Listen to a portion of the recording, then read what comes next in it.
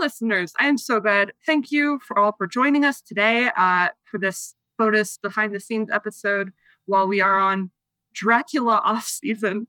I am so glad to be joined today by, I will say, the more senior director of Regarding Dracula, Ellen Watt. Thank you so much for being here.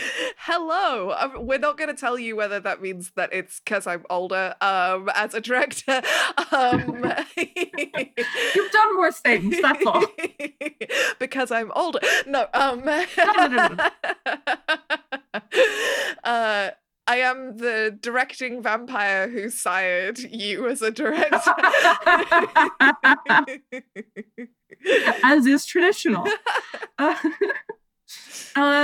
You have roughly 1 million credits. The things that I know you best from are things like what I like to think of the British contingent of the good shows. So you're involved with things like We Fix Space Junk and The Orphans and that kind of group of folks. But you also do things you've done work for the BBC. You have done work for, is it Marvel? Yeah. So oh my gosh. In a brief summary, I've written and directed for The Orphans. I've done voice acting for We Fix Space Junk. I was a runner on season 3 of Wooden Overcoats and wrote one of their bonus episodes, one of the fun fragments. I directed and created Doctor Who Redacted, which was like a Doctor Who spin-off series with Jodie Whittaker. And right now I am a director for Marvel Move. So that's a bunch of adaptations, like audio drama adaptations of Marvel comics, including like the X-Men, Daredevil, Doctor Strange and Scarlet Witch, and another one that I can't remember right now. I think those are the main ones. And then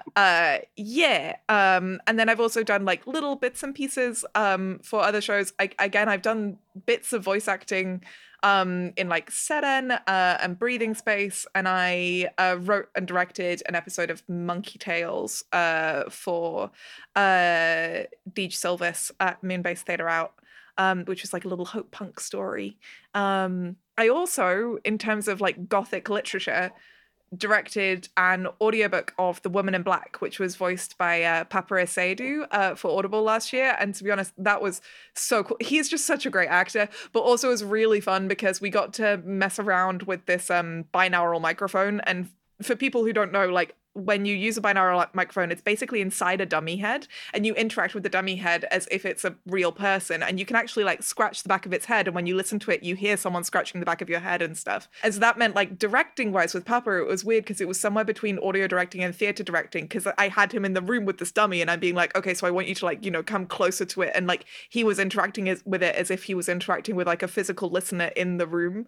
And that was really cool for a horror thing, especially because like I didn't realize this until I was reading The Woman in Black again for directing this, because I love the play, I love the book, but I hadn't noticed the first time I read the book how sonic the book is. Like the book talks so much about sound, so much of The Haunting is specifically about sound in a really interesting way.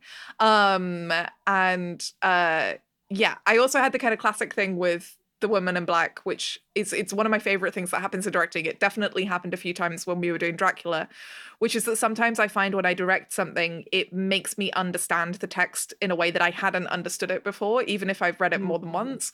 I really had that with Women in Black, where like we got to the ending and I realized as I was directing the ending that like, there is a thing implied about the ending of The Woman in Black that makes it so much sadder and scarier. And I didn't realize that was the implication, and no one else in the room had realized, including Papa. And then I was talking to him about it and I was like, look, the way you said that sentence sounded weird. Like in context, like that doesn't make sense. I think that this is what that means. And he was like, no. And I was like, I know. So, yeah, I love it when those things happen. So like heads up for, you know, this is a horror novel, heads up for implication of suicide. When the writer of The Woman in Black gets to the end, like, you know, the whole premise is that he's telling the story because he's determined to get it off his chest. But when you tell the story, it kind of spreads to other people. And he has this phrase at the end of the book where he says, you know, now it's done. I can't remember exactly what it is, but he's like, I'm going to go outside and I will leave this for you to find. And he's addressing this in a letter to his wife. The implication being that he won't be there for her to find it. And then like basically across the next couple of paragraphs, it becomes clear that as soon as you get to the end of the book, the last sentence, right after that sentence is when he kills himself, because now he's recounted the story and that's what he's planning. And it's kind of implied a few paragraphs up, and it's not said explicitly, but you find that if you read it aloud in a kind of normal tone of voice, the grammatical structure, the syntax sounds weird. But if you apply that tone to it, suddenly it all makes sense. And it's just like, oh my God, I can't believe this is, yeah. So I never realized that happened at the end of that book, but turns out, yeah, like you almost don't want to get to the end because you know that when he stops writing, he'll be done. That's absolutely chilling. My word. No, I know. Oh man. Okay, I want to like dissect how you got into directing. What is the first thing you ever directed? You know what? I think about this a lot actually, because I love directing and people ask me this question quite a lot. Honestly, the first thing I can remember directing was that when I was like 14, I convinced my English teacher to let me program an evening of monologues performed by other students that I would direct because I was just an extremely precocious teenager. I didn't have a lot of friends and I don't even remember like why they allowed me to do this. We didn't really have like a theater club or anything at my school. I just really liked drama. And so I think I got some of the other students who were doing like speech and drama, like basically acting classes, like after school to pick a monologue. And then I directed each of them. And then I performed my own monologue that I wrote and directed myself doing. And then I had like the kind of, few indulgent parents who attended to support their individual children and then politely had to go see the rest, like walk through the school and like go into like different classrooms and stuff. And like different kind of monologues would trigger as you went into different rooms. Oh man, what a cool directing choice though. Good job, 14-year-old Ella. Yeah, like, so that's, I remember that being the first piece of directing I did. And I actually remember that when I went to university, I got a role as assistant director on Dr. Faustus by Christopher Marlowe, which is, I love that play. And my old English teacher like sent a bottle of champagne to my college saying like that he was sure it would go well like after like all this time that I'd spent kind of bugging him about directing and stuff. Yeah, which was really sweet. So yes, I believe that was the first thing I directed. I was definitely a child who would yell at people to do stuff, but that was like the first actual directing that I did. That is wonderful. So you got your start in theater. Yeah, definitely. Like 1,000%. Like theater is what has informed like pretty much everything that I think about like acting in any format. And I think that there is a much stronger connection between theater and audio in the UK than there is in the US.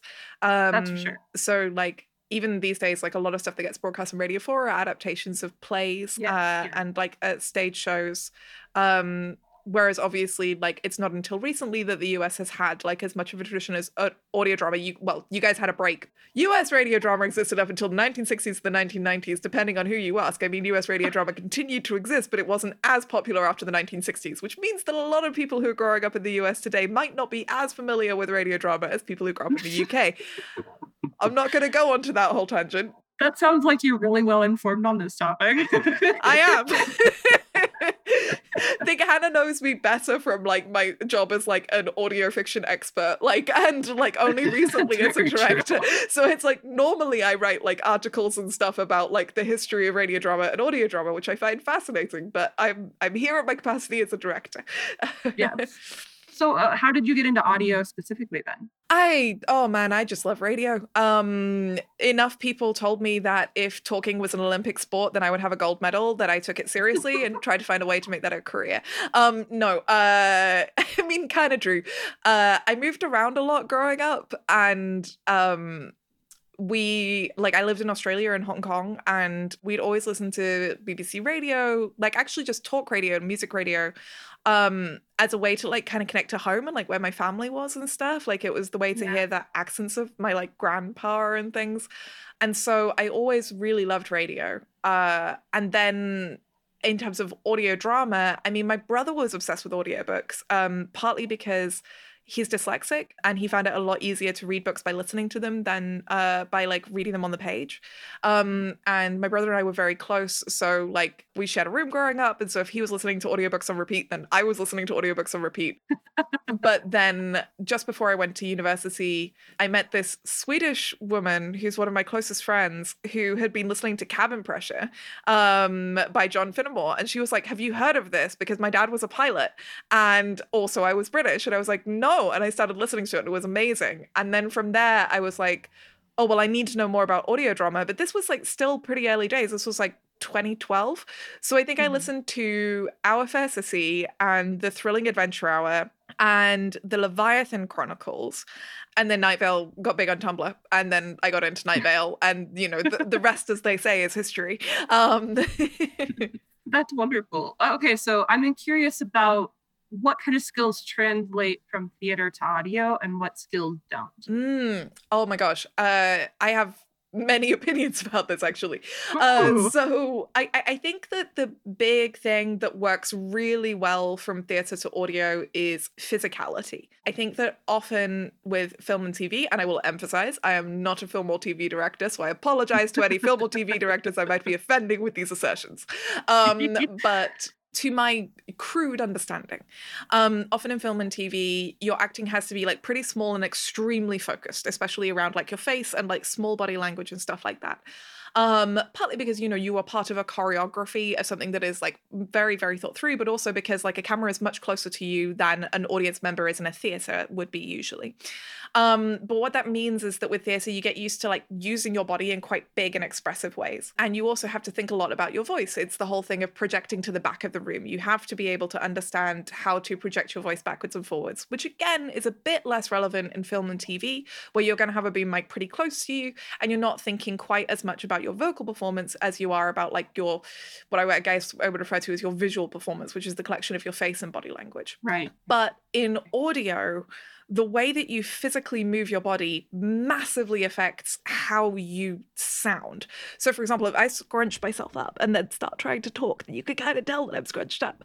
Whereas if I kind of sit up straight, or even if I stood and I wanted to really start telling you that I was like outside right now, and actually I'm talking over traffic, and I want you to understand that there is a bigger space that I'm in, then I can do that quite easily with my voice if I understand how to use my voice and use my body and move around. It's a big part of why a lot of actors prefer to stand up whilst recording, because it means that their diaphragm can move properly. If people sing, then they'll know that as well. And it means that they can like choose to use kind of all of the physical apparatus they have to hand. There's something that like actors who aren't used to audio need to learn when they're doing audio, which is that even though I can't see your body, I can hear the way you move your body. What I can't hear often is the way you move your face. I can hear like a smile, and you can hear a little bit, you can kind of hear a scowl, but beyond that, like those kind of tiny micro expressions that people really school for TV, you just can't hear at all. And so I've worked with screen actors who are amazing, but they just really struggle to translate that emotional inflection to their voice because they're so used to focusing on their face. Whereas theatre actors tend to find it a lot easier because sometimes, you know, again, that thing of like the person in the back of the theatre, right?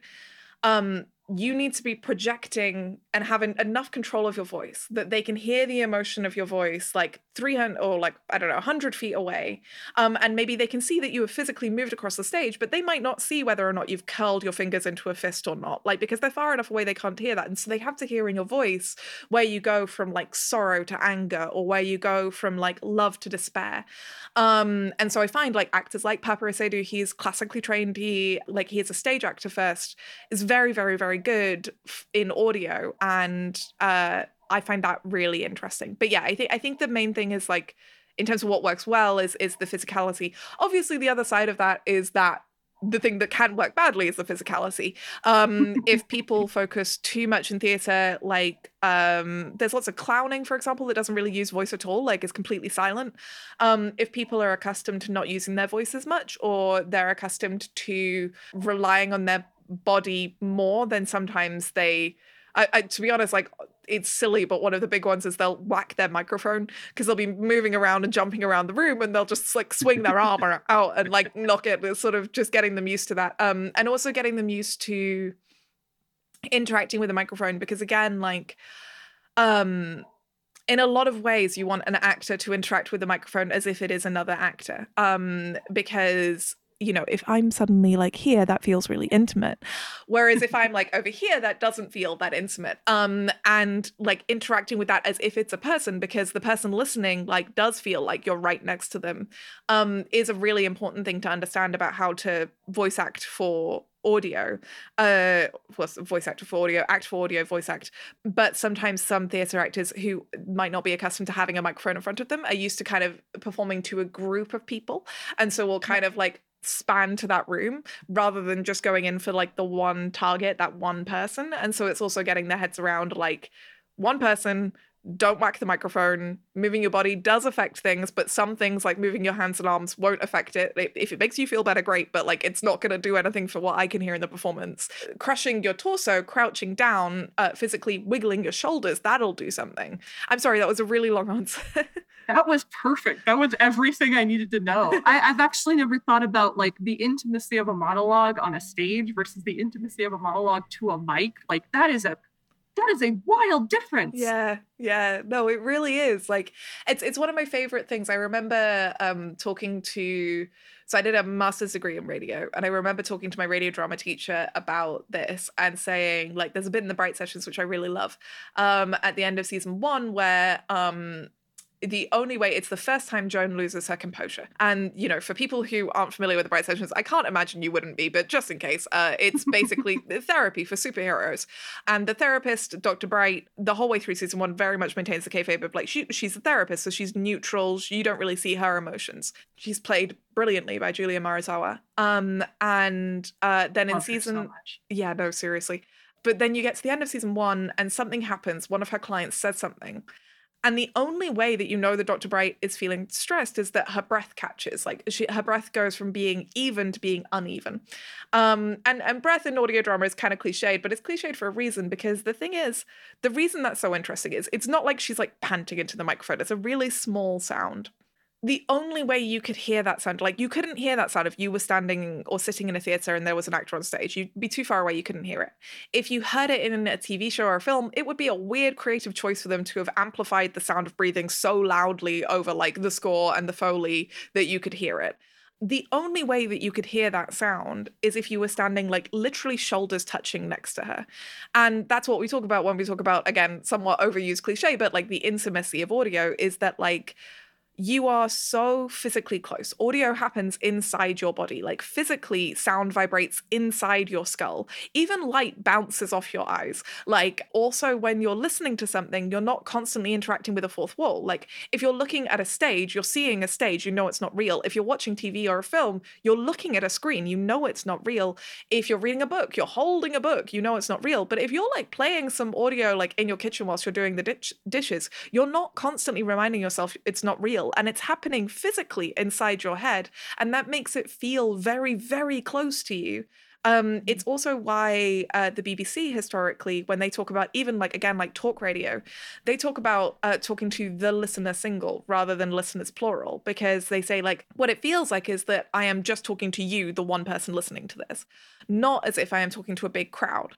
And yeah, like you say, that has dramatic implications for how you direct and like how people receive it. Like you can go in a way more kind of Brechtian direction and be like big and over loud. And that's what shows like Gay Future do. And they're doing it on purpose. They're being like very loud and in your face and hypersaturated and kind of forcing you not to be able to suspend your disbelief by being like so farcical and over the top. And that's a really interesting creative decision.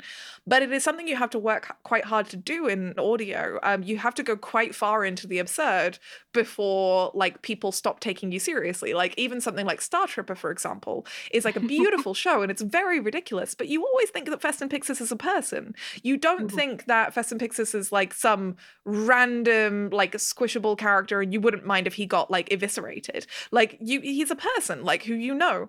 But that's a very silly show, but that's how far you can go without losing your audience's suspense of disbelief, because they are so close to you. You are so close to Feston. You are on his ship with him. So you have to believe him. You have to believe everything he's telling you. And yeah, I find that distinction really interesting. That is fascinating. But when you approach a text, like, for example, with regarding Dracula, where we have a really well-established text that I'm sure you had read before, like, what is the approach that you, when you're looking for things to direct, like you have a script in front of you, what do you look for? Yes. This is actually, I'm really glad you asked, because I had a lot of opinions about this with Dracula. So I think that one of the really interesting things with Dracula's a great book. It's a really fun book to read.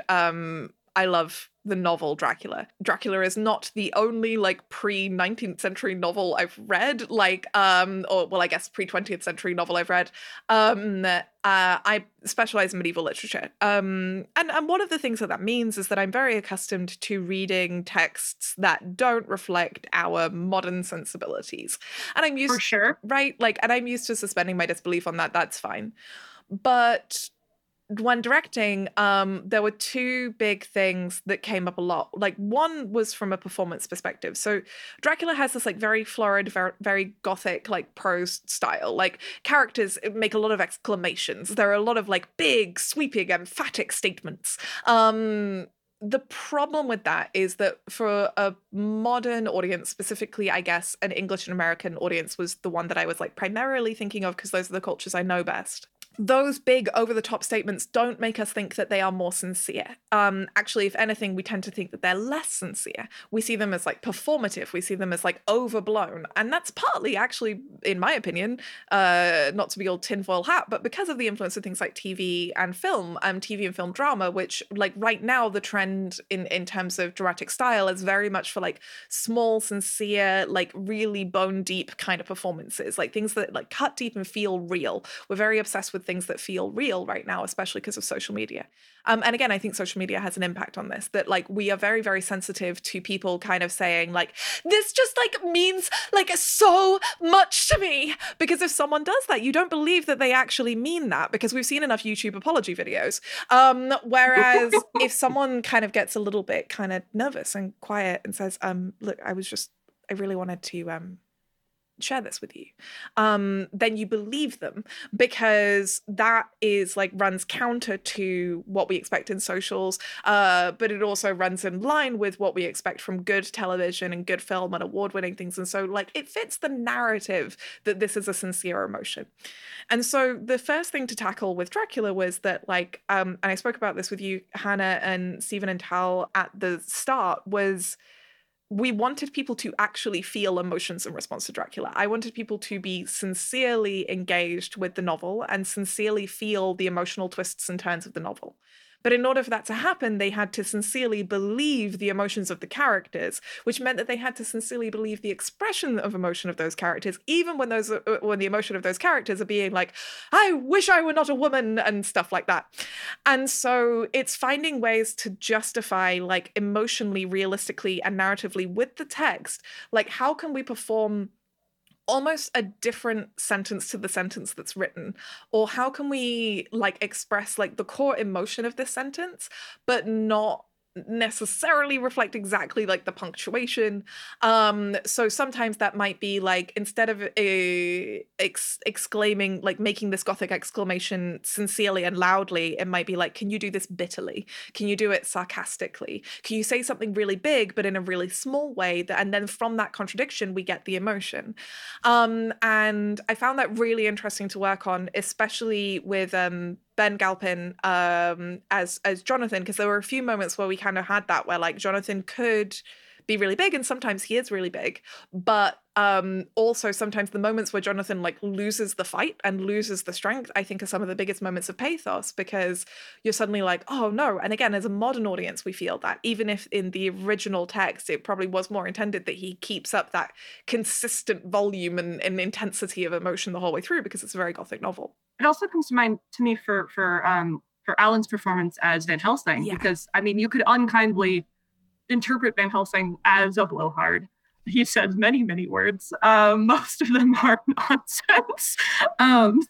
But like what comes to mind with that is the trying to convince Seward that there is vampires that are real, and trying to convince him that the child who was in the newspaper was attacked by a vampire, saying, are you saying that some creature, the same creature who hit Lucy hit this child as well? And he's saying, no, what I'm saying is the child was a victim of Miss Lucy. And Alan's like grief in there hits so much harder than a declaration. Yes, yeah, absolutely. And actually, yeah, you're right. Because like Alan was another really fun person to work with on this, because like I felt like, I don't know about you, but like a lot of the sessions that I had with Alan, like it was talking about, and I guess this actually kind of leads into the second big thing that I would consider when preparing a text like this is, well, I guess this is the bridge. This is like point 1A. But is obviously you need to think about a character's like interiority, like their inner life, and like what's happened before, what the context and implications, the subtext are of the text. And so with Van Helsing, like that's really interesting because like most of Van Helsing's story happens before Dracula. And most of what he's saying is like overshadowed with everything that's already happened to him. And so a lot of like directing Alan was being like, okay, you are saying this and you are feeling haunted. You are feeling sad. You are feeling guilty. You have failed people before. You've seen this happen before. Like you're resigned. You are resentful. You feel hatred not in this moment because this thing has just happened now, but because it's happened over and over and over again, and because you keep failing. You feel insecure and you are covering for that. You are being firm because you have warned people before and it didn't work, and you're trying to warn these people this time, but you still don't think they'll listen to you, and you kind of know that's going to happen. And like all of those like layers of like gray and shadow that Van Helsing has, where like you say, like if you take him straightforwardly as he is in the novel, where he just kind of comes in and is like, I'm an authority, blah, like it's fine. But again, for a modern audience, that's not that compelling. Whereas if you take him as someone who is, he's an old monster hunter. And the thing about an old monster hunter is survivor's guilt, and also how many times have you failed? And like, and the fact that like this win is such a big win suggests that this is the only win. And so like, how many times have you lost? And then if you've lost that many times, like how many young men have you seen die? How many young women? How many people have you seen sort of eat each other? How many people didn't listen to your warnings? How many times have you tried and failed to convince people because they thought that you were detached from reality? And so adding all of that into Van Helsing's character like made him, certainly for me, so much more interesting, and also really fun to direct, because like then finding those corners of like guilt and shadow made it really fun. And I guess so that leads into the other thing, which is I personally find this like less interesting from an emotional perspective, but crucial from a professional perspective, which is like modernizing a text, which is to say, without changing the actual words, how can we read modern sensibilities and feelings and readings into a text? This is not the only adaptation of Dracula, and whilst I love it, it may not even be the best adaptation of Dracula. So our responsibility is not necessarily to do the most true to the text like adaptation that there's ever been, because those exist. But one opportunity for us was to create one that interrogates things like the queerness of Dracula, and another thing is to like look at characters like Mina and give her like the agency and power that is often left out when people do like TV and film adaptations of the story. And so one thing there was like something that I worked with Isabel quite a lot on was again, like kind of a little bit of self-awareness in her performance, that when Mina says like, oh, because I am a woman, like maybe this thing has happened or whatever, that Mina, rather than sincerely just being a silly, stupid woman who thinks that maybe her instinct and body is automatically making things happen, that instead she's sort of speculating on it as a very intelligent woman who understands her cultural context. And she's kind of being like, maybe like, so one thing that I remember we talked about was when the suitors are grieving and Mina's comforting them, but then she takes a minute to herself outside. So like Arthur specifically like has this conversation with Mina and kind of like lies his head in her lap, and Mina's a bit overwhelmed about that because it's like quite forward, but she's also sort of reassuring herself that this is okay and this is allowed, but she's within a context where that's very forward. And then she leaves the room, and that's when she lets herself kind of feel upset. And it was fun with Isabel working on that because, you know, there's a version of that where the whole way through that scene, both of them are like at 100% emotion. But the problem is that you get tired. Like, you know, the premise of catharsis is a very old one. But generally speaking, we can't feel any emotion consistently. It's when we talk about like the like spectacle creep, like we talk about like the people can't be as scared as they possibly are for 95 minutes. Like, you have to give people breaks and islands. And the same is true of grief. Like, the problem is that you can't have 45 minutes of feeling the saddest you've ever felt, because you actually just can't maintain that for that long. Eventually your brain gets bored. And so you have to have moments where you like pick up and there's levity or there's curiosity, there's a slight change in emotion. And in that scene, there aren't like big changes in emotion, but Mina is like the island that you're on because she's being the strong, like fairly steady one, and Arthur's falling apart. And then it's only like after Arthur is no longer a factor that then you see Mina being upset. And that means that you can feel both of their grief. You can feel with both of them in the way that they feel differently. And I also do think that the way Mina's written is as someone who, she tries very hard to be the rock for other people, but she doesn't let other people see when she's upset about things. Yeah, that was just like one of the ways in which I found it really interesting to work with her as a character. This has gone on a cul-de-sac. I apologize. And Isabel's brilliant to work with anyway. Yes. I mean, oh my gosh, all these actors just absolutely slam dunk. Mm-hmm. When you are directing something, does it feel like falling into a rhythm for you? Does it feel like a place where your brain feels at home? Or is it more like a discovery process? Like, are you learning things every time you direct something? I would say a bit of both. For me, directing is a little bit like music. It's like listening to an orchestra. So if I hear a read of a scene, sometimes I'll hear a line. I describe this for a friend of mine as like sounding sour. It almost sounds off key. Like, you can just tell that it doesn't feel natural or real. And sometimes the reason for that is obvious, and you can kind of look at the context and look at the text and figure it out. And sometimes it's less obvious. You need to untangle it. And I like to work with actors to try and like see what they think as well. But yeah, like for me, it's like if you know a song really well and you know what all the instruments are supposed to be doing, and you're listening to see what the instruments do, and I guess this is where the metaphor falls apart a bit. Imagine that orchestra has elements, or the piece of music has elements of improvisation, like sections where you improvise. I guess like jazz. We've moved to jazz. Yeah, I mean, hey, listen. But you know, what I love when directing is finding moments where the actors can add something or change something about the way they understood a text. And what I also love is finding moments where I can offer something to them, because obviously your actors will turn up having prepared the text. They will turn up having looked at it and thought about what they're doing. And I like kind of making suggestions and discussing with them like what they think their characters are doing. So like, actually, I was just thinking that another good example of this is Felix Trench's Renfield. Oh, yes. Like, I had so many feelings about making Renfield a convincing person, like a real person who you actually felt for. And for me, that came in a lot with that conversation that he has with Mina and also with his death. And I remember having this big conversation with Felix about like the death and being like, I actually have like quite a lot of thoughts about like that last scream that we hear, the last like line that we hear from Renfield. Because I think like with Felix the Comedy, he kind of expected, because that is what the text says, that this is just sort of, you know, it does what it says on the tin. But actually, when you think about like everything that leads up to this moment, there's like such enormous like redemptive pathos in Renfield's exit from the novel.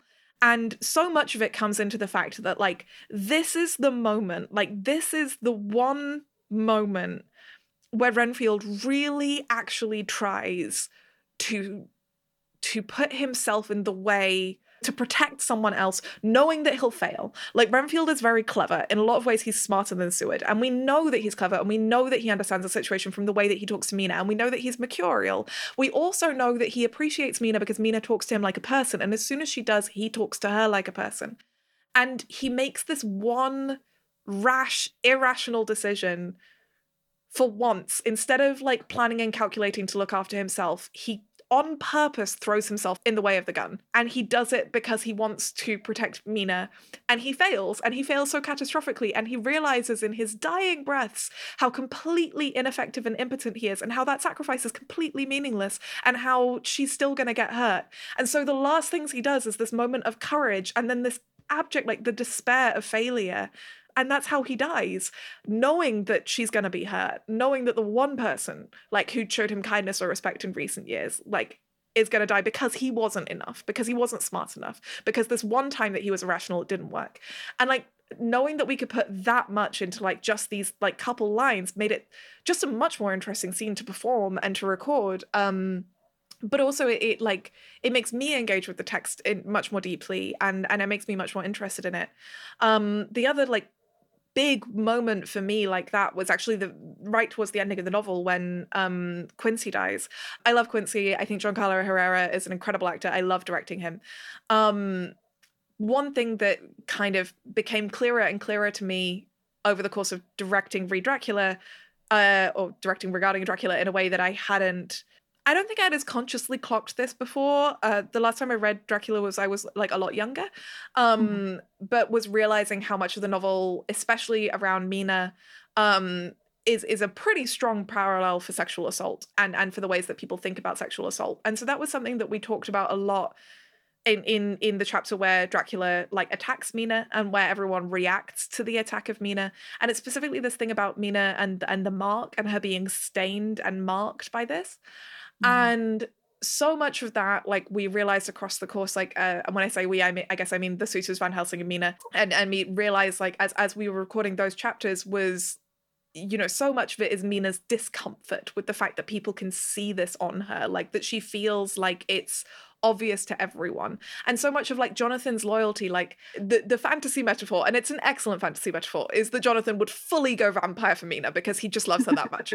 But the real life story, I also think, is so beautiful, which is that Jonathan is emphasizing, and this is unusual for this time period, or somewhat unusual for this time period, is that he does not think that she is dirty because she was assaulted.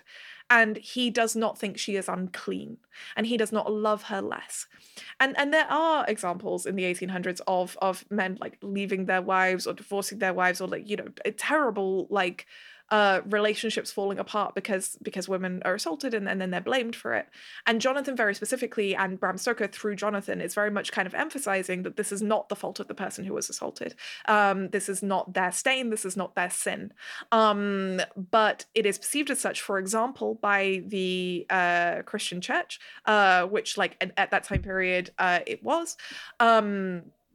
And even would be, like, you know, that there are certain things about, like, you know, abortion and if you get pregnant and blah blah blah, like, and so anyway, so all this is to say, to come back to Quincy and Quincy's death, I think within that context, that the mark on Mina's forehead is not just vampirism, it's assault. It's a mark of the fact that she was sexually touched in her bed by a strange man against her consent. The last thing Quincy says to her is that she's clean. The last thing he says is that she's not marked anymore. Like, he chooses with his dying breath to tell her that he doesn't think she's dirty.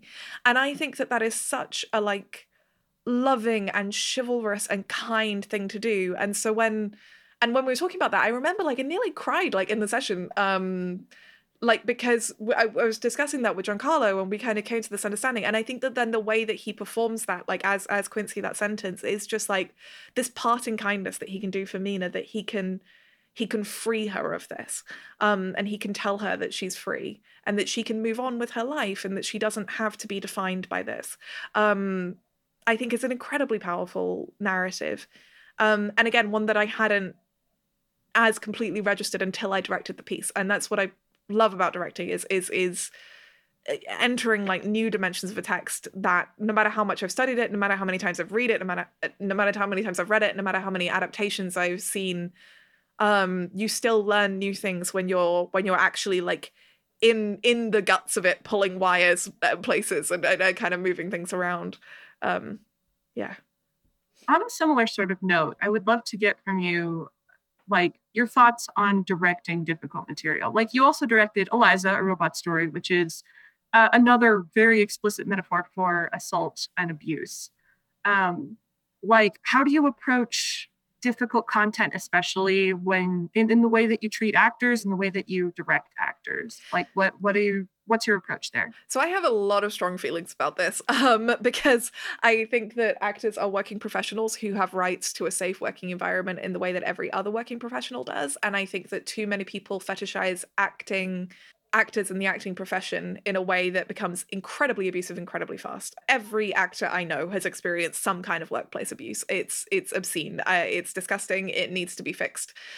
So there's a couple of things. One of them I borrowed from Jeffrey Gardner and Eleanor Hyde over at Heartlife NFP, which they developed. Listen to Unwell. Everyone listened to Unwell. Everyone listened to Unwell. It's so good. Which they kind of got from their work in theatre, which is to have a reporting system in place. So the first thing is, if someone feels uncomfortable with something that I say or do, in the first instance, I ask them to tell me. If they don't feel comfortable telling me on a group call, they can write to me. If they don't feel comfortable telling me, then they can tell one of my colleagues. So for example, in this case, like Hannah. And if they don't feel comfortable telling either of us because we work quite closely together, in this case, we were both directing on regarding Dracula, then they can tell a third person who's a bit more disconnected, so like Stephen or Tal. And, something that I make very clear up top when recording with my actors is being like, this will not affect your working relationship with me. It will not make you less likely to get work from me in future. Feedback is good. I make the radical assumption that I'm not perfect. I assume that I'm going to make mistakes. And shocking, right? And with the assumption that I'm going to make mistakes, I would rather know how to improve my behavior. As far as I'm concerned, whilst I'm directing a section, I am essentially the line manager of the actors that I'm working with. And what that means in the UK is that I am responsible for their physical and emotional and psychological safety and well-being, which means that if they are doing a running scene where they're having to do a lot of breathing and they're getting a bit dizzy, then I tell them to stop and sit down and have a glass of water. It means if they're under a blanket, then I make sure they get out from under the blanket so they don't overheat. It means, but it also means that if we're approaching sensitive or difficult material, then I make it very clear, what we're going to be working on. If they want to record separately, for example, is a big one. So especially, I think with both Dracula and Eliza, it's a lot of stuff about, sexual violence and also gendered violence. So it's that if a performer doesn't want to record in a room with any men in it, then they have the right to make that request, and to record separately or privately if they'd like to. It's saying, what order do you want to do things in? So, sometimes they'll be do you want to do, this more emotionally intense scene first, and then do the lighter one afterwards, or do you want to build up to it? I try a lot to listen to my actors. At the end of the day, even when covering difficult subjects, this is a job. It is their professional skill. And in the same way that, painting a sign that says something is deadly isn't going to make you feel physically threatened, most actors, most of the time, are able to, make a pretty strong distinction between what they're performing and who they are as people. And it's important to remember that. But at the same time, if you're doing an unpleasant bit of work, it's always worth kind of knowing what order you want to do. But I think a lot of it for me is about, giving my actors agency. It's making sure that they feel able to request breaks if they want to. I port some kind of RPG safety tools that I use into my directing sessions. So just kind of being we can stop and we can completely end the session. So basically the equivalent of a red in an RPG, or we can stop for 15 minutes and then come back in. I generally have that as a rule for a lot of different reasons. If there are tech issues, people can get really stressed. It means that they're in a really bad headspace to perform because they can't focus on performing because they're stressed about their computer or the sound or whatever. And so often I'll make a bunch of dumb jokes and kind of just vamp and spiel for 10 minutes and then make them go get some tea and cake and then come back when they feel it's a different space in terms of remote recording. But so it's a similar thing with kind of dealing with these heavy subjects. But generally speaking, I think it's just about clarity and agency, making people feel empowered to and enabled to say no or to organize the way that they do things if they want to, and also making sure that they know what they're going to be performing on a certain day, who's going to be there, what is going to be expected of them. I think that there has never in history, and I don't care if any film bro wants to fight me on this, I will fight you on this. I do not think ever in history a director sending a naked woman into a room where there's a strange man who's going to run at her with a knife to get the authentic reaction has ever actually been a better performance. performance. Because at that point, you're not looking... I think it's hard to claim that there's such a thing as a universal indicator of emotion, despite what pop psychology might say. But it is true, like we were saying earlier about naturalism versus kind of like extravagance and expression of emotion, that we all speak a shared language of signs and symbols and aesthetics. Because most people have consumed television, film, advertising, we understand what certain things are supposed to mean. And we can contradict those things as creatives. We can play with those expectations and subvert them, right? So it's like, we know that music in a major key is supposed to be happy. And so then if you put music in a major key over a sad scene, then you are creating a contradiction there that can inspire emotion. This is also true of performance. There are a lot of performing tools and techniques that we subconsciously or consciously understand to mean certain things. We understand that if I get like really quiet and close, then I'm being like either a little bit sexy or I'm trying to tell you a secret. And we understand that if I'm kind of getting really big and brash, then I'm probably like performing to a crowd and not being super personal. And like in that way, like professional like actors, like people who are trained, people who have experience, understand how to use like that palette of archetypes and tools and mix them together in really interesting ways on purpose because they are skilled artists. So doing the sort of just horribly abusing someone to get an authentic reaction from them in inverted commas thing is sort of like the equivalent of giving Michelangelo a box of paints and then punching him and saying that where he dropped the paints is way more effective than the Sistine Chapel. It's like, I would rather let the painter do their thing on purpose than just kind of force something random out there, because the reality is that lots of individuals will react to things like fear in very strange and unusual ways, that like we are all the stories of our lives. We are defined by our traumas and our experiences. Some people have really weird sneezes, like you know, there is going to be something about the way that person reacts that actually might seem foreign or confusing to other people, and that if they had been allowed to make a choice about how they performed it, it would have been better and more powerful for more people and less alienating and less confusing. So I believe very strongly in giving people the opportunity and power to do their job well, because that's why I hired them. That makes a lot of sense. How do you walk someone through if they are having a difficult time with an acting choice? Like, what is the process for you? Like, helping them to get through that script or changing whatever you need to so that they are comfortable? What does that look like for you? I think it depends on the script and the team and the context. So obviously the choice with regarding Dracula a lot was to stick to the original text. And so in that case, it would be, I guess it would depend on like how strongly someone felt. I didn't have anyone feeling so strongly they wanted a text changed, but if they had wanted the text change, I would have contacted the team, like you and Stephen and Tal, and asked if we could change it.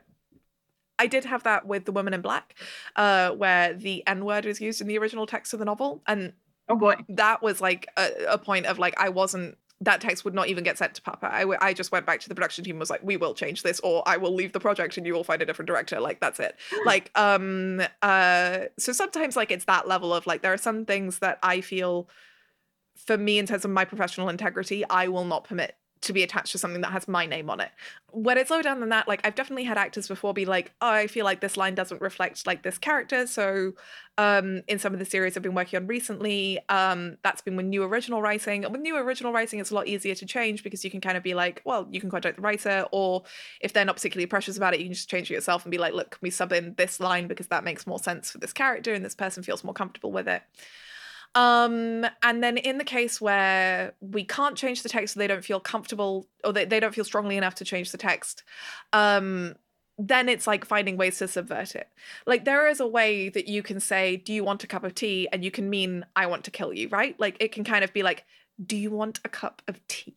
Like, and you can essentially like say one thing with your words and another thing with your delivery.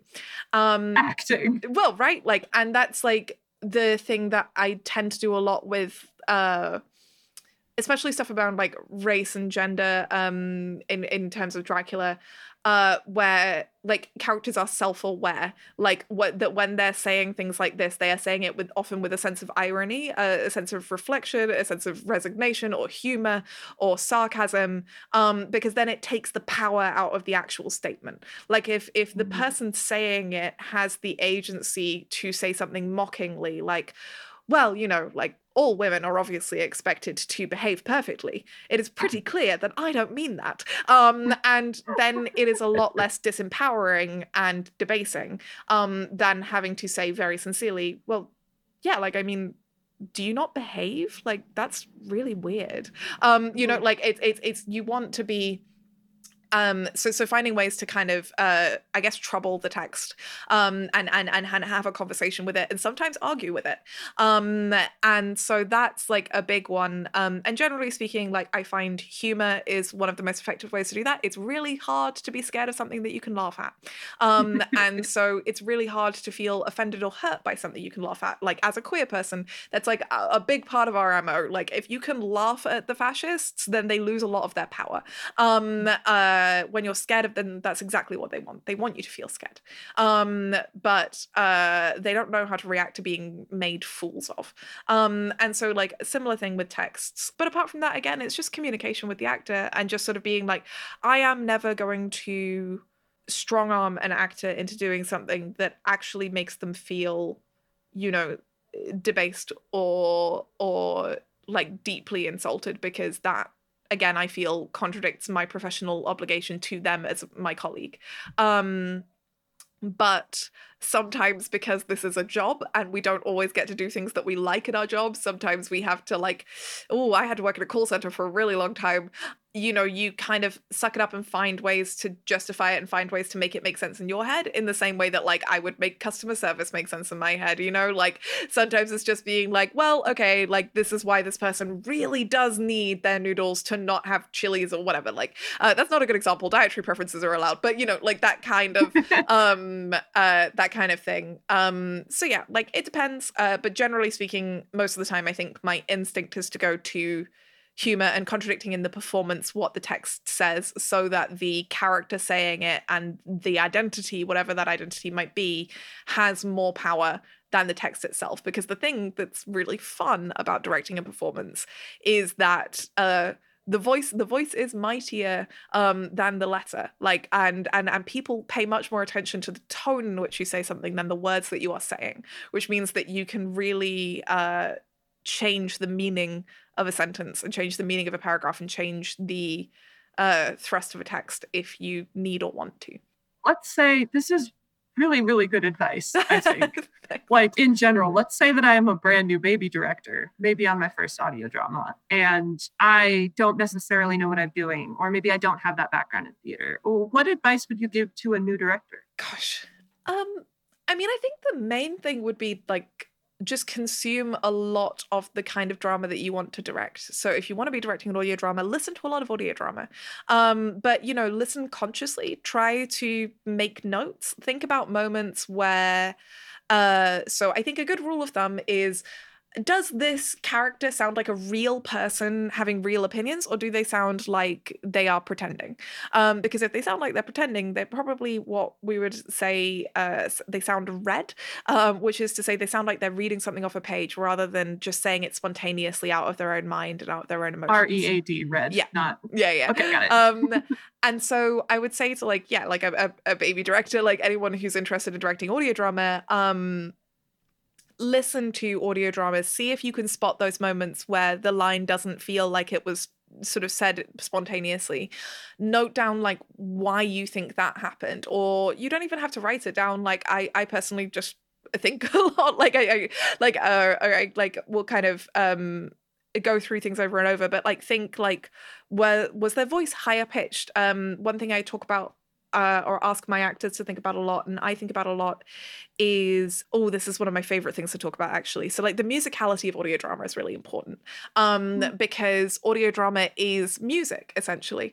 It is a bunch of notes set in a row, and if I suddenly start speaking much more quickly, or I start going up really high, or I get really, really low, or I slow down and I'm really low, those things actually do affect kind of the way that I seem emotionally.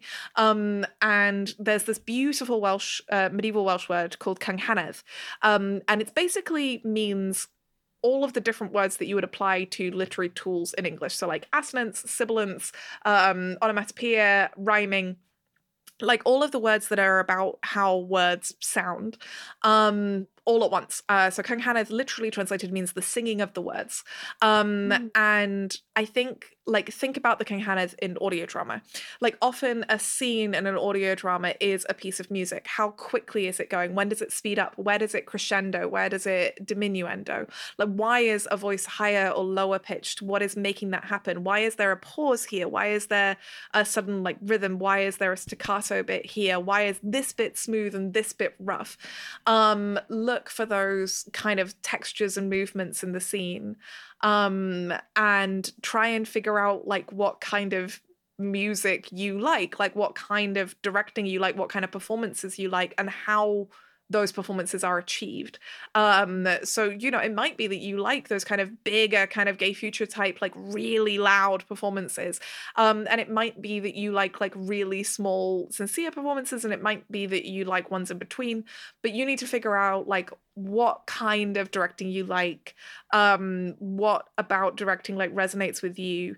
And really like the more you listen, the better your ear will get. Like again, like for me, and certainly for a lot of the other directors I work with, directing I would say is about like I can't even put a balance on it. I was gonna say half and half. Maybe it's half and half.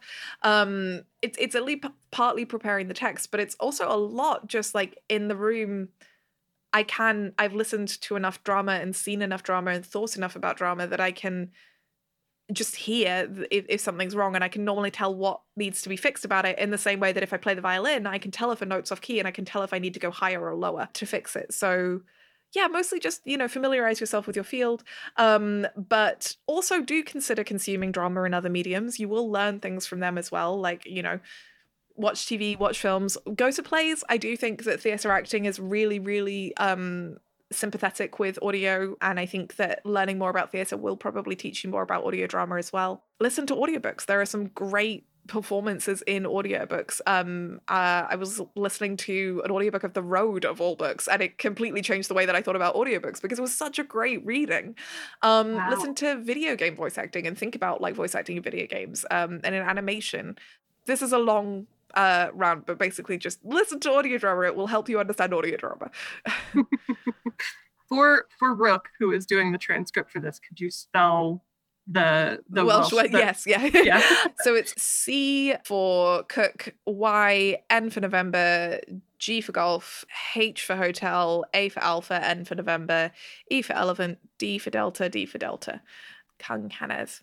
It's Welsh has a different set of characters to English, so double D means th, right, so that's why it's slightly strange. But yeah, CYNGHANEDD. I had a bunch of friends in college who took Welsh as a one semester elective. Cool. And they were like, "Let me tell you about the double L." Yeah. Oh no, we love the double L. That's and I do it wrong every time. It's not in English. It's not a sound found in English. So yeah. Okay, Ella, tell me what you are working on right now that you are so excited about. I'm so glad you asked, because I have just written and directed my own audio drama series. This is actually the first audio drama series that I have created myself. I'm very excited about it. It is a post-apocalyptic urban fantasy inspired by British folklore and Arthurian legends. It is coming out in January 2024. It is called Camlann, Camlann. I'm making it with Tin Can Audio. I'm making it with Tin Can Audio. It's a serialized drama. It's about 3 idiots and a dog in a cottage in Wales trying to survive the apocalypse. It means a lot to me. Yeah, I wrote it, I directed it. please check it out. I cannot wait to hear it. And if we want to know more about you and your work, where should we go? So you can follow me and Camline on socials. So I'm on all of the various socials that still exist as at GEJ Watts. They're just my initials. And then Camline is at CamlinePod. I don't have a Tumblr, but I do have, well, I don't have a public Tumblr, but I do use the Camline Tumblr. So if you ever want to interact with me, Ella, on Tumblr, go to CamlinePod and I will talk to you about audio drama. Ella, thank you so much. I learned a lot from you as a director during our time on Regarding Dracula. I feel like this has been just a really enlightening and rich conversation about the art of directing. You're so cool, Ella. Oh, thank you. I think you're pretty cool too. All right. Thank you so much for joining me, and thank you all listeners for joining us today. This bonus episode featured dialogue editing by Brad Colebrook. It was produced by Tal Manier. This interview was made possible by our supporters on Patreon. Visit patreon.com/REDracula to join them. Next up is the trailer for Camland, a new audio drama written and directed by Ella Watts.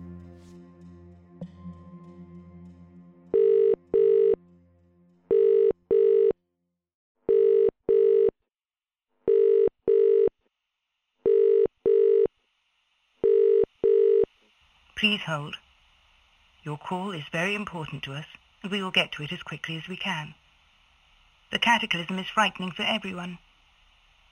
Remember, in times like these, we need to stick together more than ever. If you need emergency assistance, please call 999.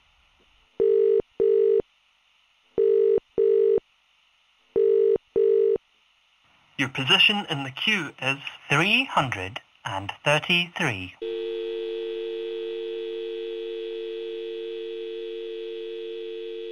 Hello, you've reached the Cataclysm Casualties Hotline.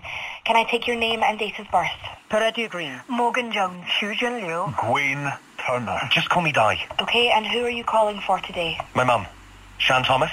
She was in Aberystwyth. Matthew and Louise Turner. In Kirkwall, on Orkney. My father, Kai Liu. Ben Jones. I saw something on the news about a sea serpent. He's 15 years old. Anna and Sophie Green in Portsmouth. What's happening in Kowloon? Listen, is this real? I've been seeing news reports about dragons. Let me look that up for you. Where are you calling from today? Bristol. Bristol. Leicester. I'm so sorry. It looks like we haven't got anyone listed under that name on the database. This means they haven't been listed as a fatality.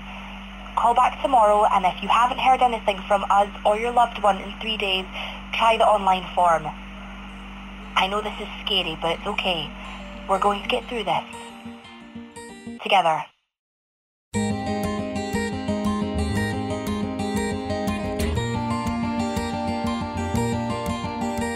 Camland, a post-apocalyptic audio drama by Ella Watts, inspired by folklore and Arthurian legends. Coming January 2024. Produced by Tin Can Audio.